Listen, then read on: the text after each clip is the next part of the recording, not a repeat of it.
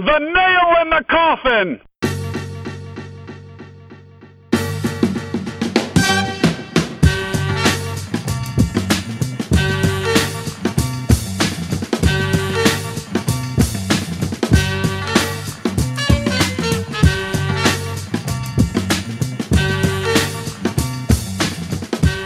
It's episode number 95 of The Nail in the Coffin. Tom and Travis recording on Thursday night. It's been an eventful week here in Cleveland and down in Columbus as well. Trav, we got three teams to talk about tonight.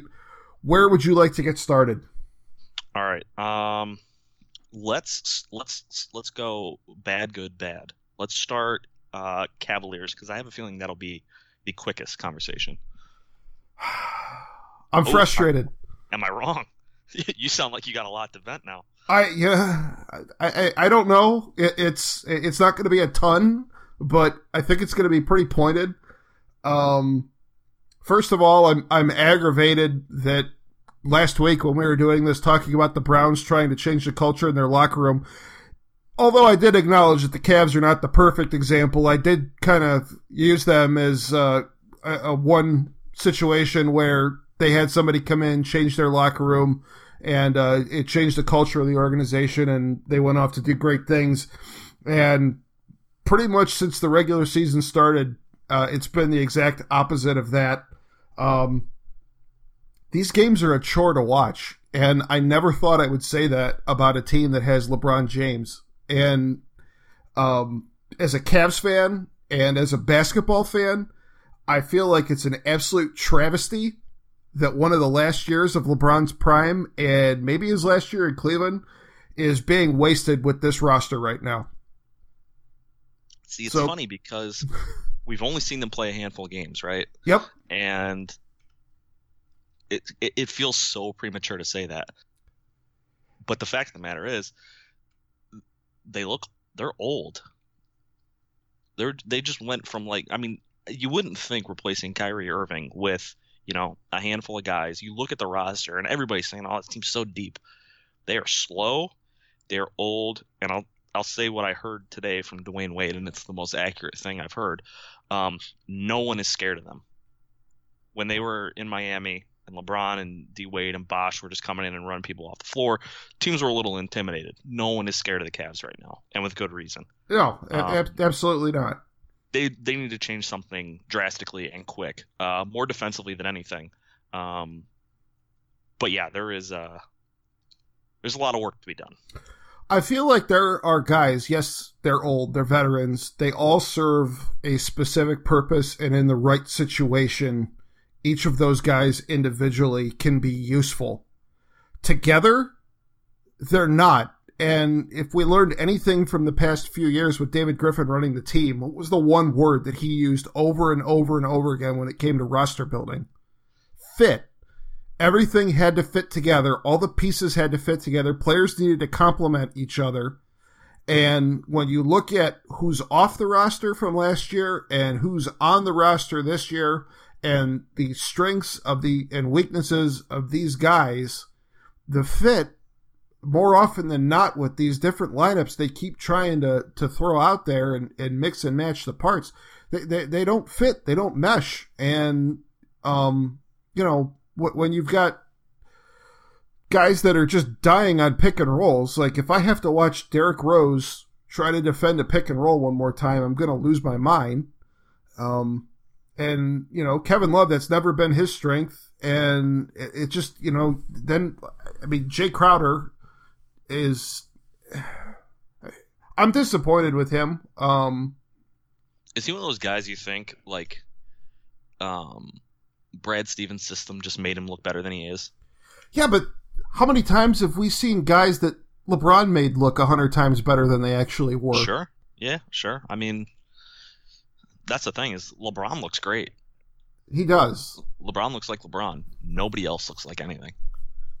Yeah, and LeBron will even be the first to tell you, I don't think he's in tip-top shape either. He's not 100% for sure. Because he missed most of the preseason with the ankle. And it's going to get worse before it gets better, I feel like, because now Tristan Thompson's going to be out for a month.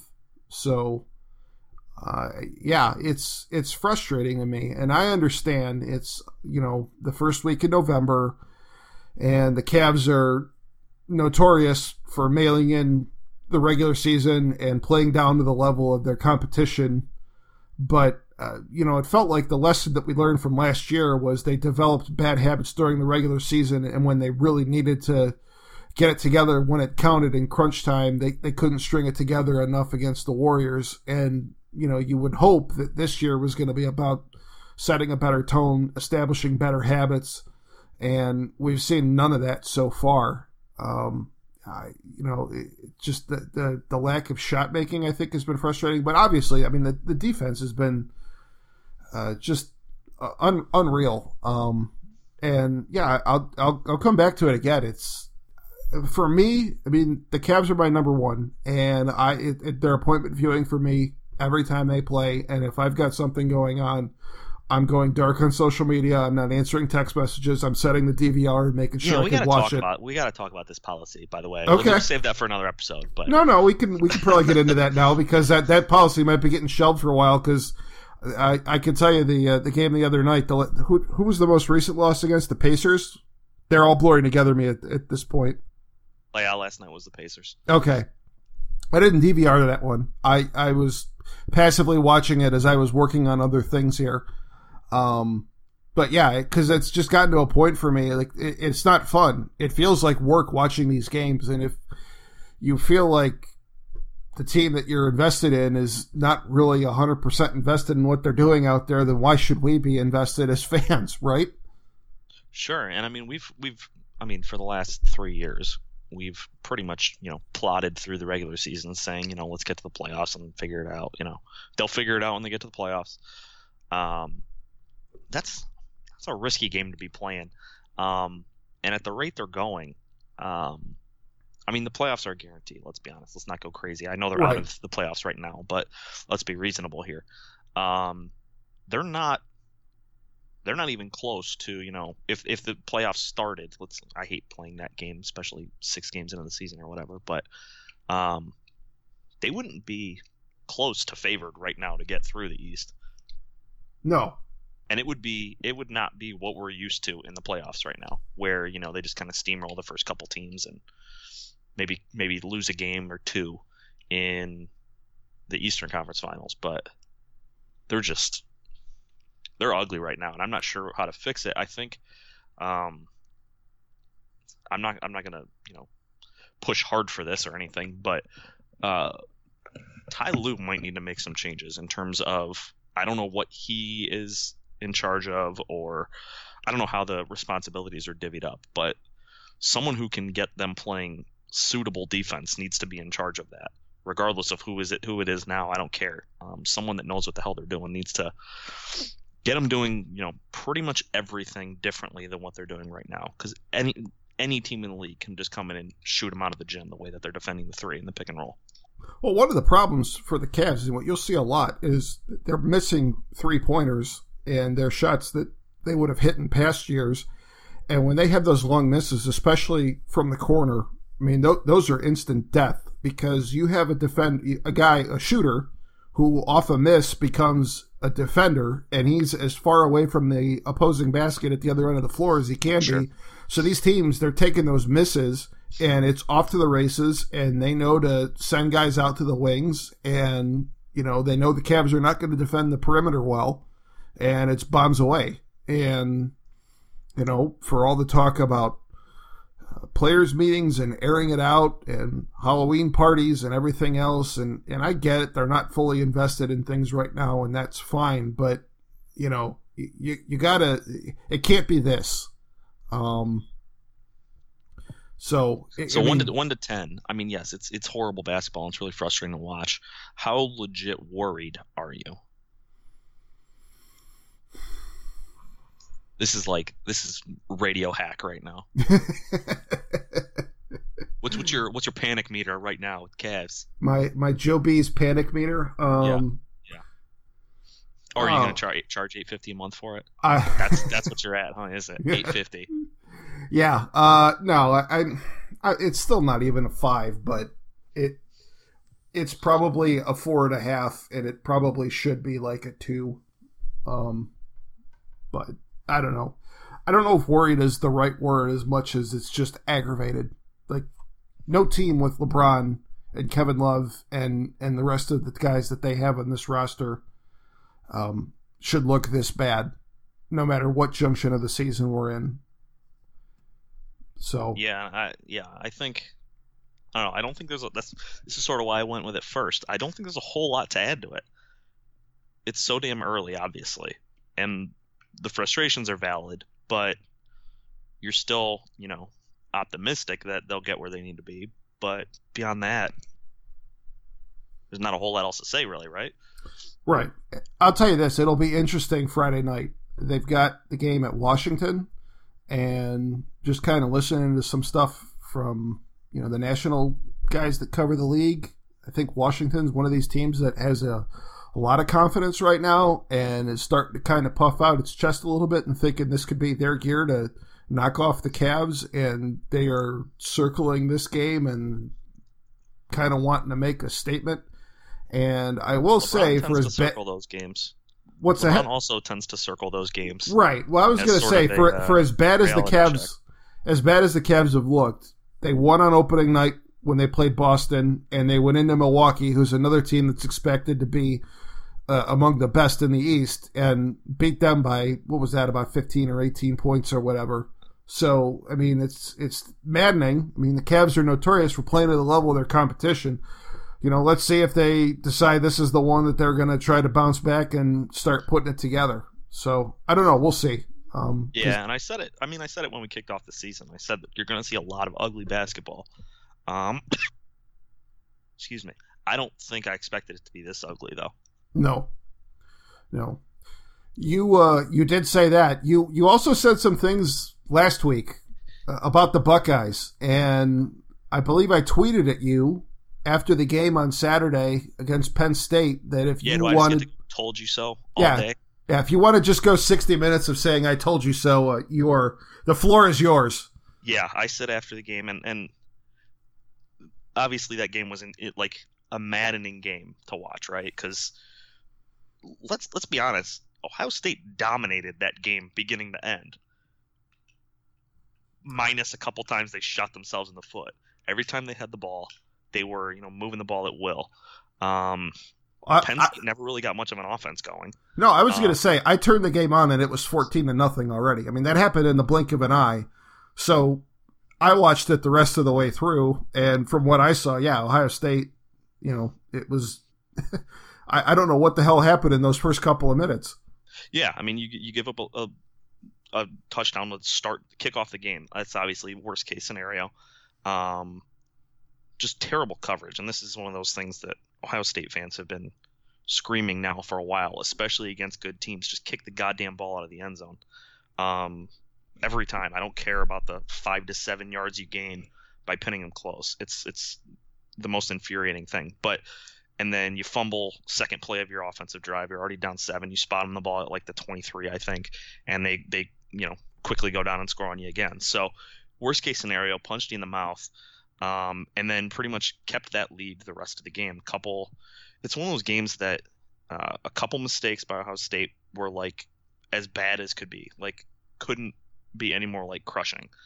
A couple really bad calls by the officials that had a much bigger impact than they should have had. And that was really the game for Penn State. Outside of that, they got routinely manhandled. And I don't know right now if I had a big game tomorrow, and I wouldn't have said this last week. I love the guy, and I would not have said this last week. But if I had a big game tomorrow, and I could have any quarterback in the country, I'm taking J.T. Barrett. Yeah, let's talk about him a little bit, because you said going into that game that he was going to have a huge day, and this was going to vault him back into the Heisman race. And that's pretty much exactly what happened. That fourth quarter that he had, what did he go, 13 for 13? That's as good of a quarter as I've seen a guy in college play in years. Yeah, phenomenal. He finished the game. I want to say it was like 17-17, and I think this might have rolled over into the third quarter. But 17-17 for 170 yards, 3 touchdowns. He tacked on another almost 100 yards on the ground. He went, I think, 33 of 36, had 4 drops, like right on the guy's hands that just hit the turf. He was as good as I've ever seen an Ohio State quarterback play. I saw Troy Smith, obviously, when he won the Heisman. Braxton Miller had some incredible games. Terrell Pryor obviously had some incredible games. That was as efficient and unflappable as I've ever seen a guy. Even better than Steve Bellisari? Oh, I don't know about Steve. Steve was something else. He was no Joe Bowserman either. Let's not get carried away. Todd Beckman, is that That's right. Justin Zwick, all the classics. Yeah. But and I said that last week, and I believed it. I thought he would have a big game. I did not see it going the way it would go. I did not see them coming out that sloppy. And if I'm correct, I think there is a guy who lives in Ohio right now who has a history as an incredibly detail-oriented special teams coach who just had a show cause expire, who should be coaching Ohio State special teams yesterday. Because they just – if without special teams, that game's not even close. It's a runaway. And I'm talking about Jim Tressel, obviously, who, if you don't know, I have an irrational man crush on for a guy that's like, 70 years old and like nerdy as they come, right? So wait, you think Jim Tressel would entertain the idea of coming back to coach special teams? No, of course not, but I want him to. Just had to check. I thought it was only my first beer here that I had cracked open, but no, zero chance it would happen, but I want it to. All right. But a lot of guys, I think people will look at that game and be like, "Oh, if you just looked at the score and saw the way that like Penn State broke a couple big plays, if you didn't watch either team, right, going up into the game, you would think, okay, Penn State's just the better team." Even when Penn State was up big, if you were watching the plays, you'd realize, yeah, Ohio State's way more talented. They're bigger on both lines. They're faster on both lines. They're more athletic across the field. Obviously, Saquon Barkley is a special kid, but he had one run for 36 yards, and outside of that, he had 20 carries for 8 yards.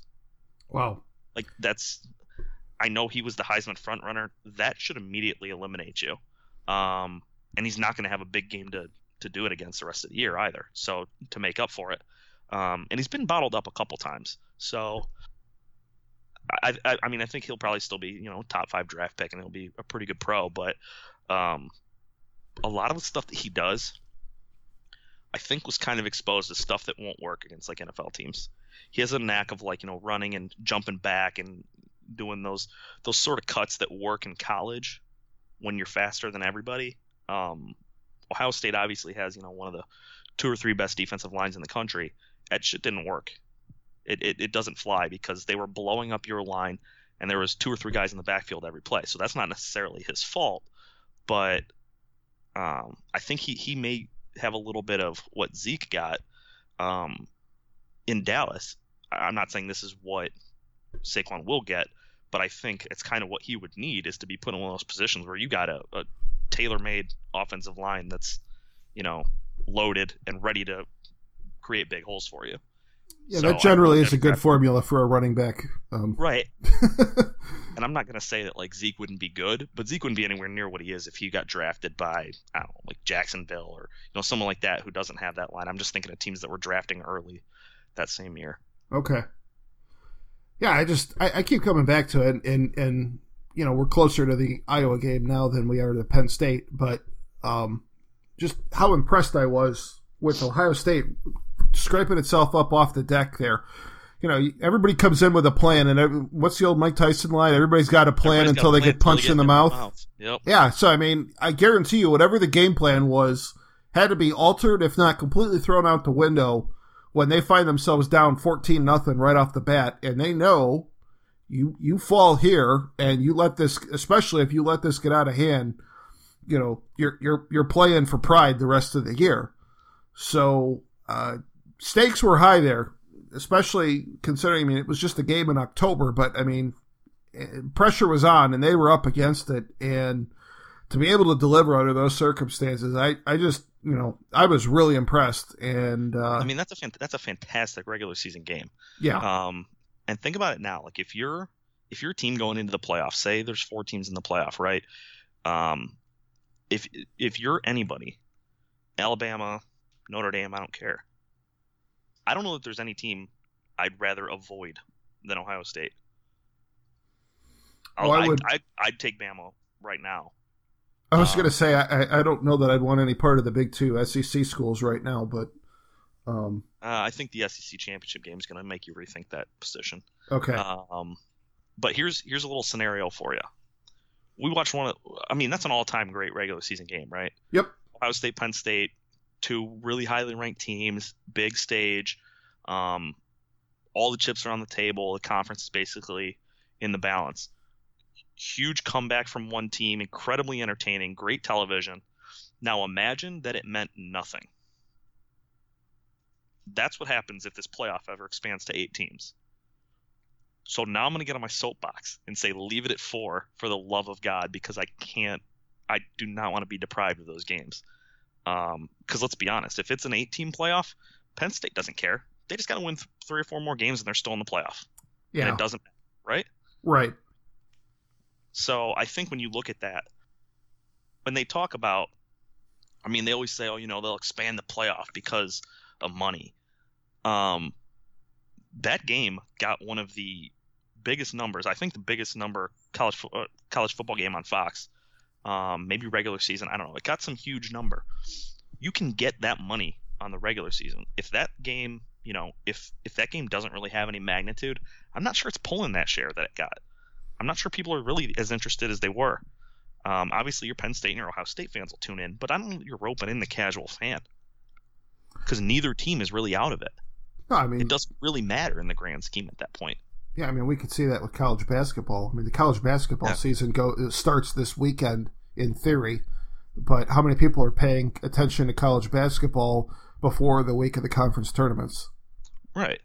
None of it, nothing, you know me, I love college football. It's probably my favorite sport. I love it because it's the only sport where every week is important. Every single week is important. There's no other sport like that. So I would hate for them to, water it down in any way, shape, or form. And I thought, I'll admit, full disclosure, I thought the initial playoff move to 4 would do that. I don't think it has. I think they've done it in a good way where there's still a lot of significance to it. But I think if you get to 8, it takes a lot of that weight away. Yeah, it feels like they're at a good number right now. As long as they don't play the semifinals on a terrible night, then I think it's a pretty good system. Yeah, and they've changed it around so they won't be. Well, it's back to New Year's Day this year because it's back to the Rose Bowl and the Sugar Bowl, so that'll be good. Yep. All right, so it is a 4-team playoff right now. Ohio State, as of the first rankings that came out a couple nights ago, they would be on the outside looking in at the moment, although we know better than to get worked up about that, considering that the year Ohio State won the title, the first year of this playoff system, I think they started the first week of those rankings at 14th or 16th or something?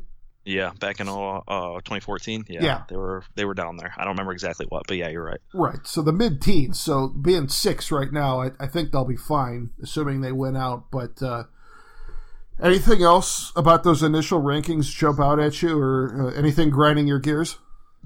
Well, I will say the one thing I don't want to see is Georgia and Alabama both get in.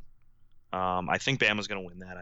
I think Georgia's kind of playing a little bit over their head at the moment, but I think that kind of waters it down a little bit. And I don't know, maybe not waters it down, but that's one of those ones that if that SEC championship game turns out to be a classic, right? Both teams come in undefeated and they both play their asses off, and it's a great game. And then it means nothing because they both get in the playoff anyways, right? What was the point of the game? So I think that's maybe that's not fair because, if they both go in undefeated and their last game is against one of the 2 or 3 best teams in the country and they lose a close one, why should that hurt them more than and Ohio State getting blown out by Oklahoma, or Penn State losing a close one, or whatever the case is. But I think if you're gonna throw 4 teams together, it needs to be as close to like avoiding rematches. Like I just don't want to see if one team already beat another team, especially right at the end of the season. I think that should count for something. Now Oklahoma and Ohio State might test that theory, because I think if they both win out, they'll both deserve to be in, and they'll both get in. But overall, I think it's just like when LSU played Alabama a couple years ago. They had that great game. LSU won by, I think it was like 9-6, something insane, right? Yes. And then they replayed each other in the BCS championship game, and that game turned out to mean jack shit because Alabama skipped the SEC title game, got a week, an extra week off, and then that BCS championship game was LSU awful. It was terrible, right? I just want to see it. If you win, I want it to count for something.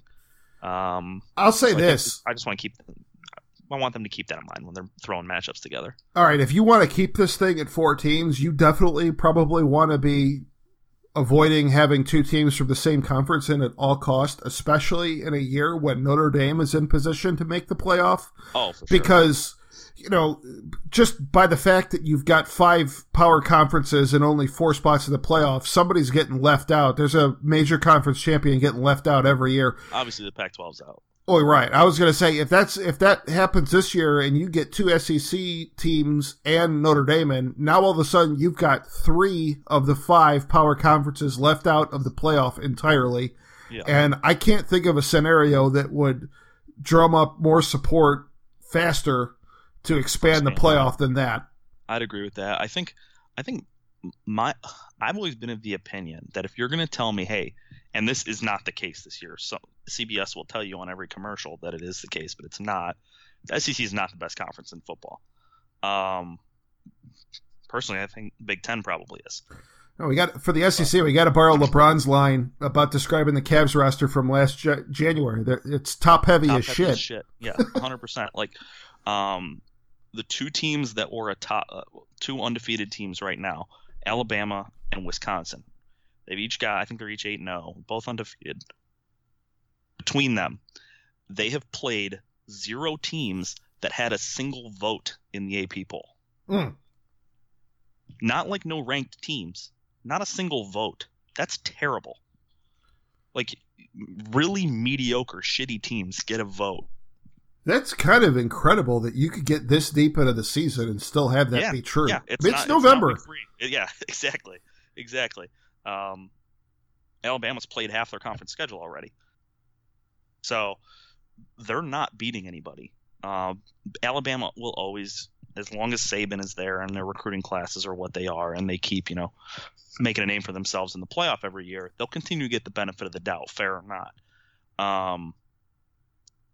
Wisconsin obviously will have to beat Ohio State, and if they do that, then they'll probably get in because they'll have the most impressive window to finish the season, right? But I think if you look at who teams are playing, I think a team like Ohio State, who has the balls to call up Oklahoma and say, yeah, let's put a home and home on the schedule, should be rewarded. Oklahoma, same thing. Like, I was going to say Oklahoma then needs to be rewarded for playing Ohio State. For winning it. Sure. Yeah, for winning it. And I'm kind of torn on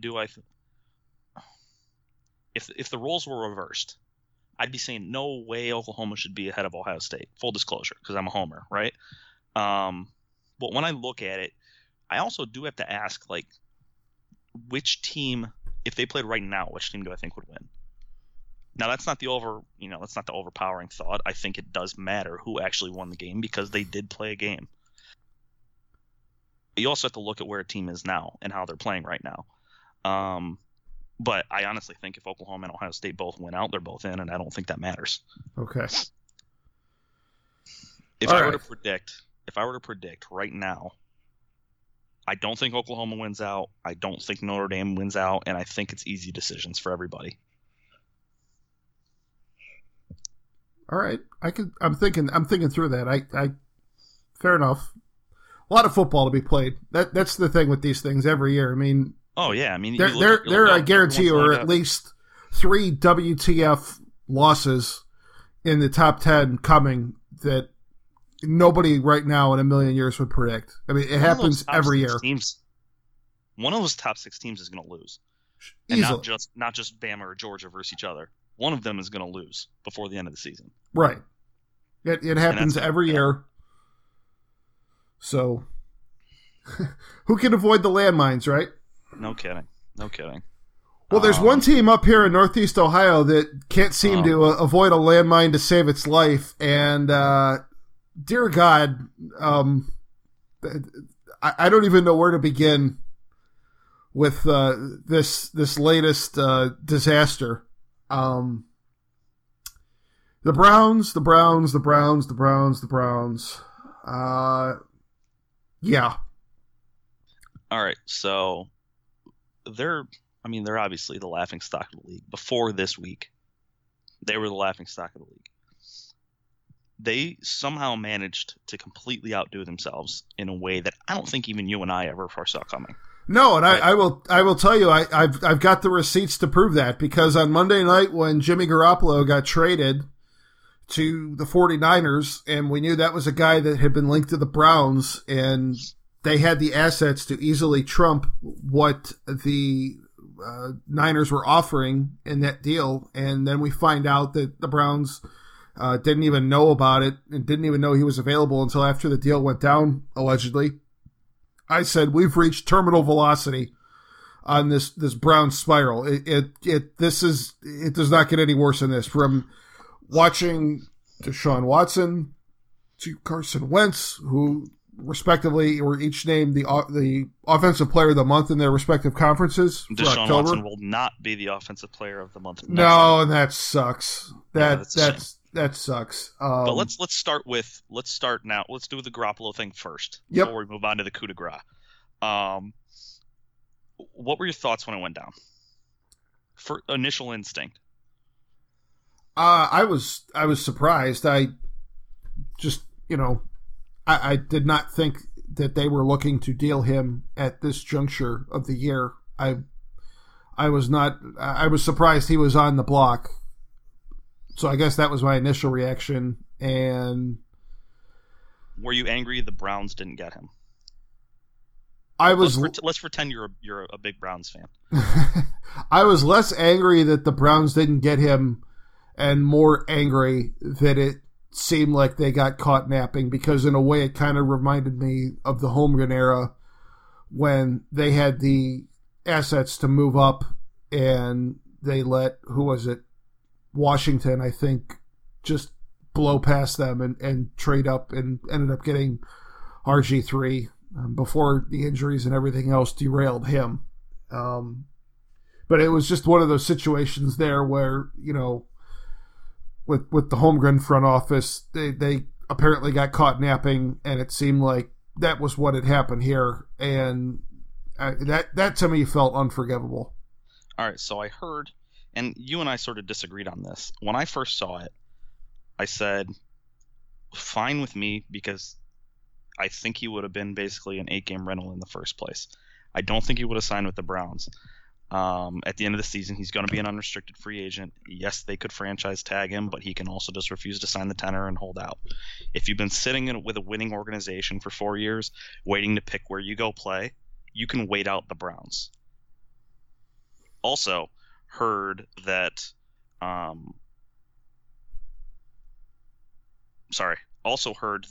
Garoppolo's agent is also Tom Brady's agent, right? Who has an incredible relationship with Bill Belichick and the Patriots, obviously, because he's reworked his contract several times to allow the Patriots to stay where they're at, right? So from what I can tell and from what I've heard from people who know far more about these things than you or I do, basically say that he told the Patriots, not Cleveland. You can send him to San Francisco. Yeah, because there was a couple of beat writers that cover the NFL that said that he was never going to Cleveland. There was never any chance of that happening, and they kind of left it vague like that. So that's what we assume they meant by that. And so I think the Browns took a lot of heat for that. Like, the Browns couldn't give up that. Yeah, the Browns could have, and they probably would have, but that's not how it works. Right, the team has to agree to it too. There's a huge difference between calling and being told that, and having, as we were as reported that they had coaches apparently calling people in the front office saying, "Did you see what just happened?" And he got traded. Oh, he was available. Again, I mean, we got to kind of qualify all this with this is what's being reported, and you never know the full truth, and we probably never will. But if that's how that went down, I need to at least know that they were told we're not trading him to you. You got to be there to make the call. Yeah, and how persistent were they really? So we'll never really know. I do think they're taking probably a little more heat for that than they probably should be. Yeah, but what they should be taking a ton of heat for is what happened yesterday. Right. Throwing it down for us. I still can't. So this was what, Tuesday then, that they the trade deadline, this deal with that fell apart for AJ McCarron. First off, I'm going to say the more I've thought about this and read about it and had a time to digest what was actually going to be exchanged, I think the Browns it didn't go through, right? Probably dodged a huge bullet. So the Browns can't even screw up right. I mean, I understand that Hugh Jackson worked with A.J. McCarron in Cincinnati, so he knows him, and he got to see him firsthand. But to me, it says an awful lot that a team would be willing to trade a quarterback to a division rival, especially when you consider that their starting quarterback is Andy Dalton. So if they consider another quarterback on their roster that expendable, that they would be willing to ship him off to an in-division team. Which they've never done. They've never traded with the Browns. Trading with the Browns, right? Right. So the fact that a team that in their division that they've literally never traded with, and they're willing to send a quarterback there, and it's not exactly like they've got Aaron Rodgers or Tom Brady under center for them now, I think says an awful lot about what A.J. McCarron's stock is, even if they would have been getting a second and a third round pick in return. It also would have been a little frustrating that you gave up more for McCarron than what Garoppolo got. Yeah. Right. But long story short, they agreed to terms with the Browns, and I think it's sort of a gray area right now about who really screwed up. But probably the lion's share of the blame belongs on the Browns, and somehow the Browns screwed up the paperwork. The trade didn't get approved by the league. They got it in too late, and all of that negotiation then out the window. And so somehow they make the bye week and the trade deadline incredibly entertaining without making any moves. So what do you make of this other report that we see that Dee Haslam went nuclear on the front office the day after the trade deadline? Because I have opinions on this. I like it. I mean, she should. I mean, there's people who have questions about how involved she should actually be. But let's be honest, she's married to the owner, so she's married to the owner. I say that, but she's actually also the owner. Right.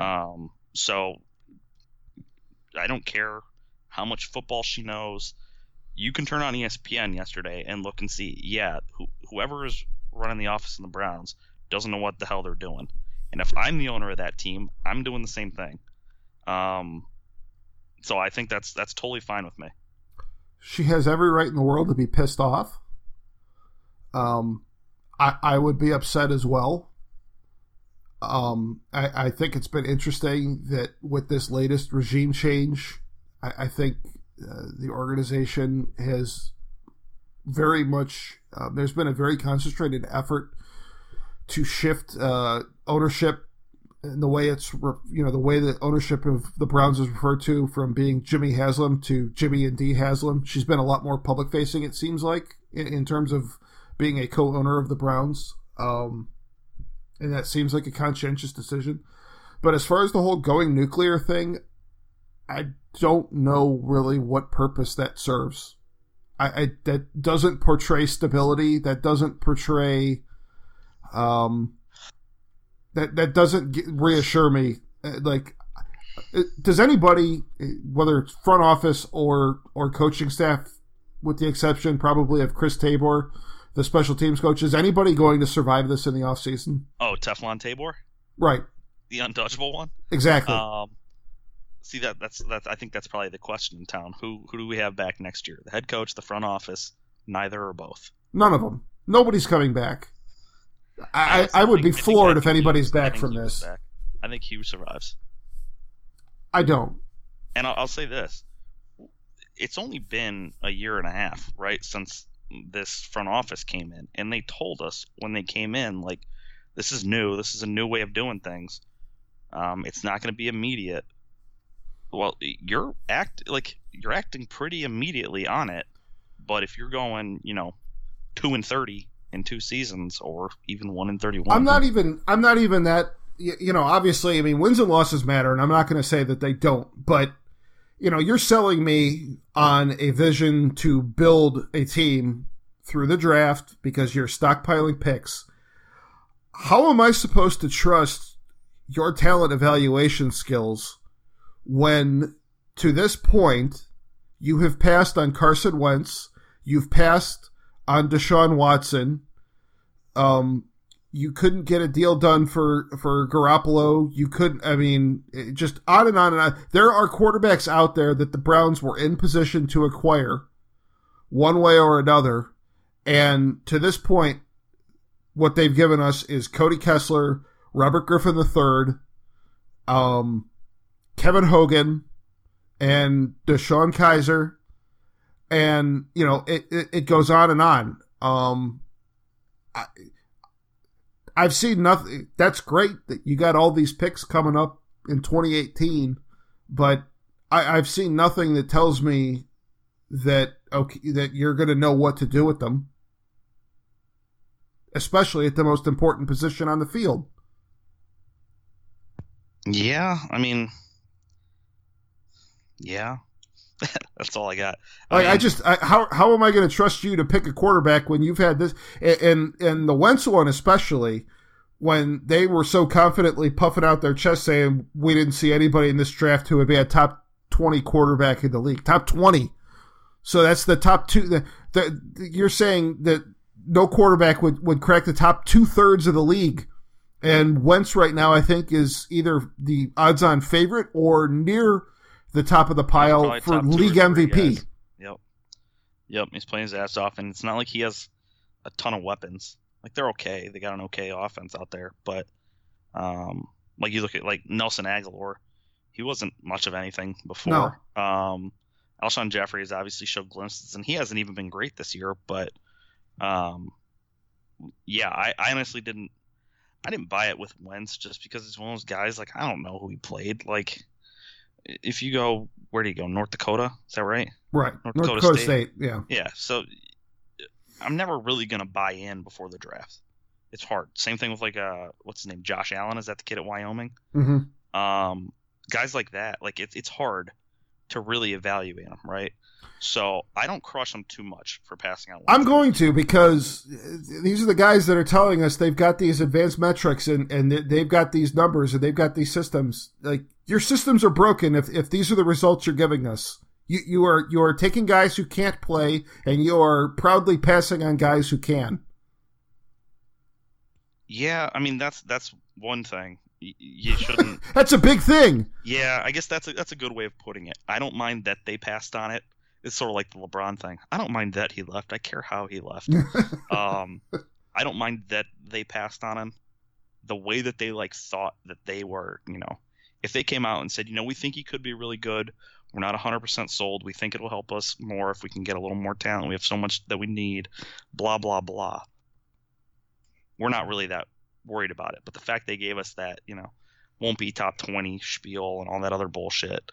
They just look like guys who, think they're the in the room, and they have no real evidence to support that. Just beyond that, just procedural things like not being able to follow or file paperwork on a deadline. I just, these are things that can't happen. They just, you can't have that. Yeah, it's one thing to pick bad players, to pick guys who aren't as good, bad scouting, bad talent evaluation, things like that.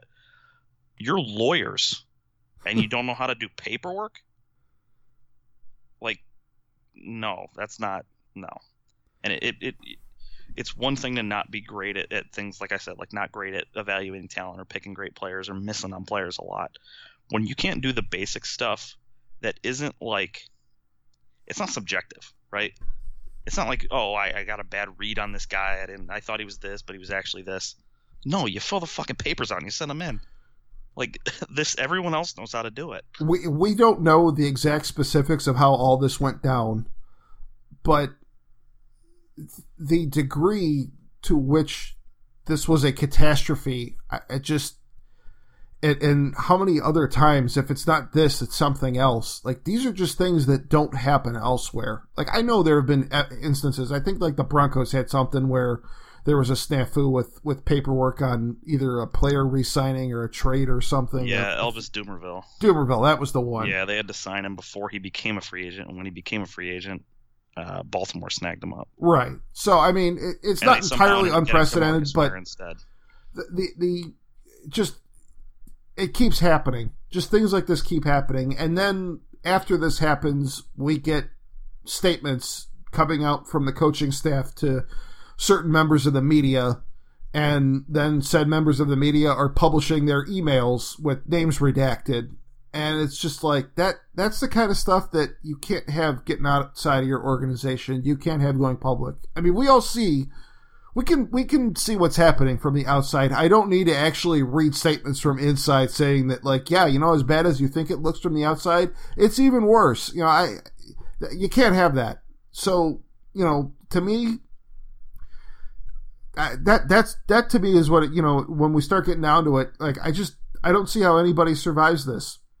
Another thing with the coaching staff is if you clear out the front office, I don't see how you keep a coaching staff, because I don't know at that point, like, who you're bringing in to run your football operation, saying, like, these are the coaches you have to work with. Anybody that's going to come in and run a front office is going to want their own coaching staff that's going to work with them and be philosophically aligned.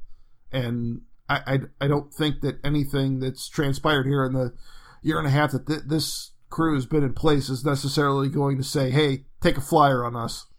Yeah, I guess that's fair. I guess that's the one thing I think of. I do think Hugh Jackson will he'll kind of get a raw deal here. I think he's a good coach.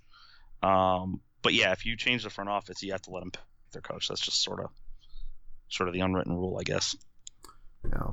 It's frustrating, I guess, because forever, the Browns have never been able to get the coach they wanted.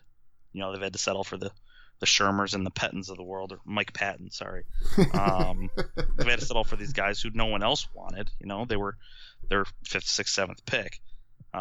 Hugh Jackson was the first guy since probably Butch Davis that they were like, this is a guy other teams want. We want him, and they got him. Excuse me. Whether that was actually true or not, who knows? Were teams really as interested as they seemed at the time? I don't know. But it's frustrating that we finally got the guy that we wanted, our first pick, and he's only going to last 2 years because we're going to change the front office. Yeah, I don't know. I don't know if I 100% agree with that, because I don't. Well, that's because you're wrong. I mean, we're starting to rehash some of what we got into last week. Just in terms of, I don't think it's all Hugh Jackson's fault, but I also think he has done some things that I feel like have contributed to the problems. There's a lot of blame. I mean, when you're 1-23 over the course of a year and a half of football, there's plenty of blame for everybody. Yeah, you're not just losing games. You're looking worse every week than you were. Although, they played well first half last week and completely fell apart in the second half. But at times they've shown very, very brief glimpses, but far and away they don't look like a team that's getting better every week, right? No, the one thing I will give the Browns credit for is I've never gotten the impression that their players have quit. And I still feel like they're playing hard, which... Oh, wait a minute. We have Kenny Brett on line 1. Okay. The exception that proves the rule. Although, I guess to quit, you would have had to start in the first place. So, you would actually have to be on the field. Fair enough. But no, I do think the vast majority of that, because like we've seen in past years, especially at the end of the season when the games are meaningless, you can tell when guys are putting a postage stamp on it, and I still don't necessarily feel like that's going to be the case this year. Like I've not felt like that's the case in the games that we've watched to this point. So maybe it'll get to that point, but I don't think we're there yet. So, if you want one in the positive column for the coaching staff, I do think that is something that's not nothing, but it's not enough. So, here's a question for you. Yes. Over under. Receiving yards for the rest of the season, Kenny Britt or Josh Gordon? Ooh. Currently, Kenny Britt has about 150 yards. So he's got a bit of a head start. Okay. But I don't even know that we even want to jump in too much. Josh Gordon has been reinstated. Will he actually play this year? Who knows? He's allowed to go to meetings. I think he's not allowed to practice for maybe 3 or 4 weeks. And I think I saw the first week of December is the first week he can actually play. Yeah. So. I will throw out option C. What are the odds? What odds would you give me that neither one of those guys catches a pass the rest of the year? Kenny Britt will catch a pass the rest of the year. Maybe really? A couple, but yeah, he's been a healthy scratch here. Yeah, they'll need bodies at some point. It's the Browns. All right. Well, he's not going to make an impact. He's not going to be good. He might catch 4 or 5 more. I also think Josh Gordon's probably going to play a couple games. Boy, you've been riding for him for a long time. This is going to be sweet vindication for you if it comes to fruition. God, imagine if they had managed to keep Pryor, and my prediction of those two being the top 2 receivers was just a couple years late. What could have been? And as bad as Terrell Pryor has been, he'd still probably be the best receiver on this team right now. Yeah, that's how bad they are. Not saying much, but not great, Bob. Not great, Bob. Oh. Anyways, so anything else on the Browns? No. Anything else on anything? You're exhausted, aren't you? I am. I'm really happy that Ohio State got the sports week off to a really great start, and it's just been awful. I don't even know how else to describe it. From dysfunctional to just debacle. Did you watch any World Series, or did you care at all about the World Series? I did. I watched some of last night. I tried to get into it just because it's Game 7 of the World Series. That game sucked. It was already 5-0 when I turned it on, and Dodgers kept trying to make it interesting and just couldn't put runs on the board. Yeah, kind of a bummer that a series that was so good kind of just went to Game 7 and then kind of hit a dud. Ended on a dud. Yeah, that kind of sucked. But yeah, it had been a good series up to that point. So, did you have a rooting interest? Did you pick a team like this one? I guess. Not really. I was Houston. I guess I didn't really care either way. Yeah. Once we got knocked out, I said I didn't want to see the Yankees or the Cubs, so I got what I wanted. At that point, I was, whatever. And I only watched a handful of innings here and there. I didn't even watch a single game all the way through. I will say that Dodger Stadium is probably one of my favorite venues to look at on television. So having the Dodgers in the World Series and seeing some daylight during World Series games was kind of cool. I'm going to throw an opinion at you that I know you will hate. Oh, boy. I'm not sure if I've thrown this out there before. Vince Scully is wildly overrated. Oh, no. How dare you? 100%. And that's not to say that he's not very good. But the nonstop, I've been hearing about him for the last 3 years about how he's this American institution and, he's the greatest thing ever. Jesus, give it a fucking rest already. So the guy told stories instead of calling the game. Cool. It was just too much for me. And I didn't feel this way 2 or 3 years ago. And I think, had they not, been pumping him up like crazy for the last couple of years, I wouldn't really care. The farewell tour did it for you. Is that Yeah, it always does. It's just completely unnecessary. It's why I like Tim Duncan so much. This guy just left. I don't need to hear about how great you are. You did it for a long time. You had to be pretty good at it, right? Oh, that's a hot take. Take that to the bank. I don't know if I even used that. I will not co-sign that. Yeah, Vin Scully is a national treasure. He's an institution, and I will not let you besmirch him. I know I'm in the minority. You are very much in the minority. For game 1, give me a fucking break. Throw the pitch. Start the game already. Jesus. I'm going to get upset, and I'm going to let that go. Just getting upset. That's no good. But no, I will say for Houston, especially given everything that the city's been through this year with the hurricane back in September there, I saw a really powerful picture. This family, I guess, was basically their entire home was destroyed down to the studs, and they had a TV set up in a room that had no drywall up, but they were, I think, just on one functional piece of furniture gathered around in their home watching Game 7 of the World Series last night. It just kind of helps put things into perspective of, like, you know, real life stuff and just what hell they've probably been through. And to be able to get that, at least, I mean, it doesn't put your house back together, but at least for a few hours, you know, that's fun. And yeah. So it was one of those things where it sort of felt like, I don't know about you, and I didn't say it at the time, so it's revisionist history, but it kind of like when the playoffs started, you're like, watch, these fuckers are going to win now because of this shit. Like, and not because of that, but it's just one of those stories that's like, yeah, this is what's going to happen, son of a bitch. But I was rooting for him, so I can't really say too much. Yeah. So good series, but yeah, the hot stove is here, so. Absolutely. Yeah. All right. Anything else? Is that about it? No, that about does it for me. Yeah, I think I'm good too. Time do the Buckeyes play this weekend? They have an early game again? 3:30. Ah, okay. 3:30 at Iowa. So it'll be light. It'll be one of those weird overcast, kind of light, kind of dark games. The best kind. Yeah. It won't look great on... This one of those ones that doesn't look great on TV, but it's football weather. There you go. Big Ten football. All right, folks, subscribe to our show on Apple Podcasts, Google Play, Stitcher, or whatever podcast listening app you use on your phone. Our website, where you can stream every past episode, dating all the way back to show number 1, is thenailpodcast.com. Our Facebook page is facebook.com/thenailpodcast. And if you're on Twitter, follow us at The Nail Podcast.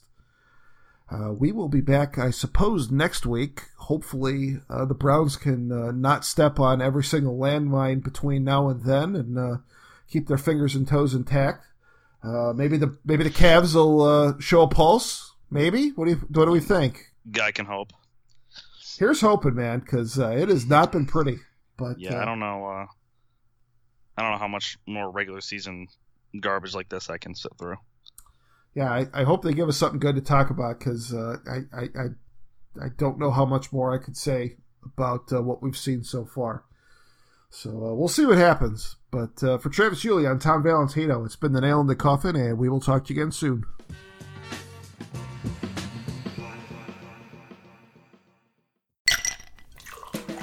Hi, this is comedian and writer, and let's be honest, I do a lot of things. This is Dino Tripodis, the host of Whiskey Business, the podcast not so much about whiskey as it is one with whiskey. Yes, we drink and talk about whiskey, but we do so much more with so many interesting people. For example, we talk to comedians like Greg Warren. You know, I don't want to brag, but let's just say I can walk into a Red Lobster and get whatever.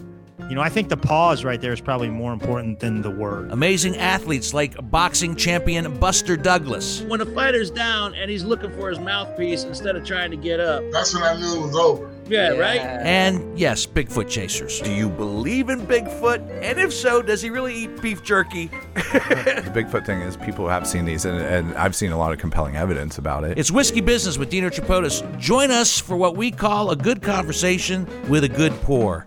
You really can't ask for much more than that, can you, people? Check us out at whiskeybusinesspod.com, a proud member of the Evergreen Podcast Network.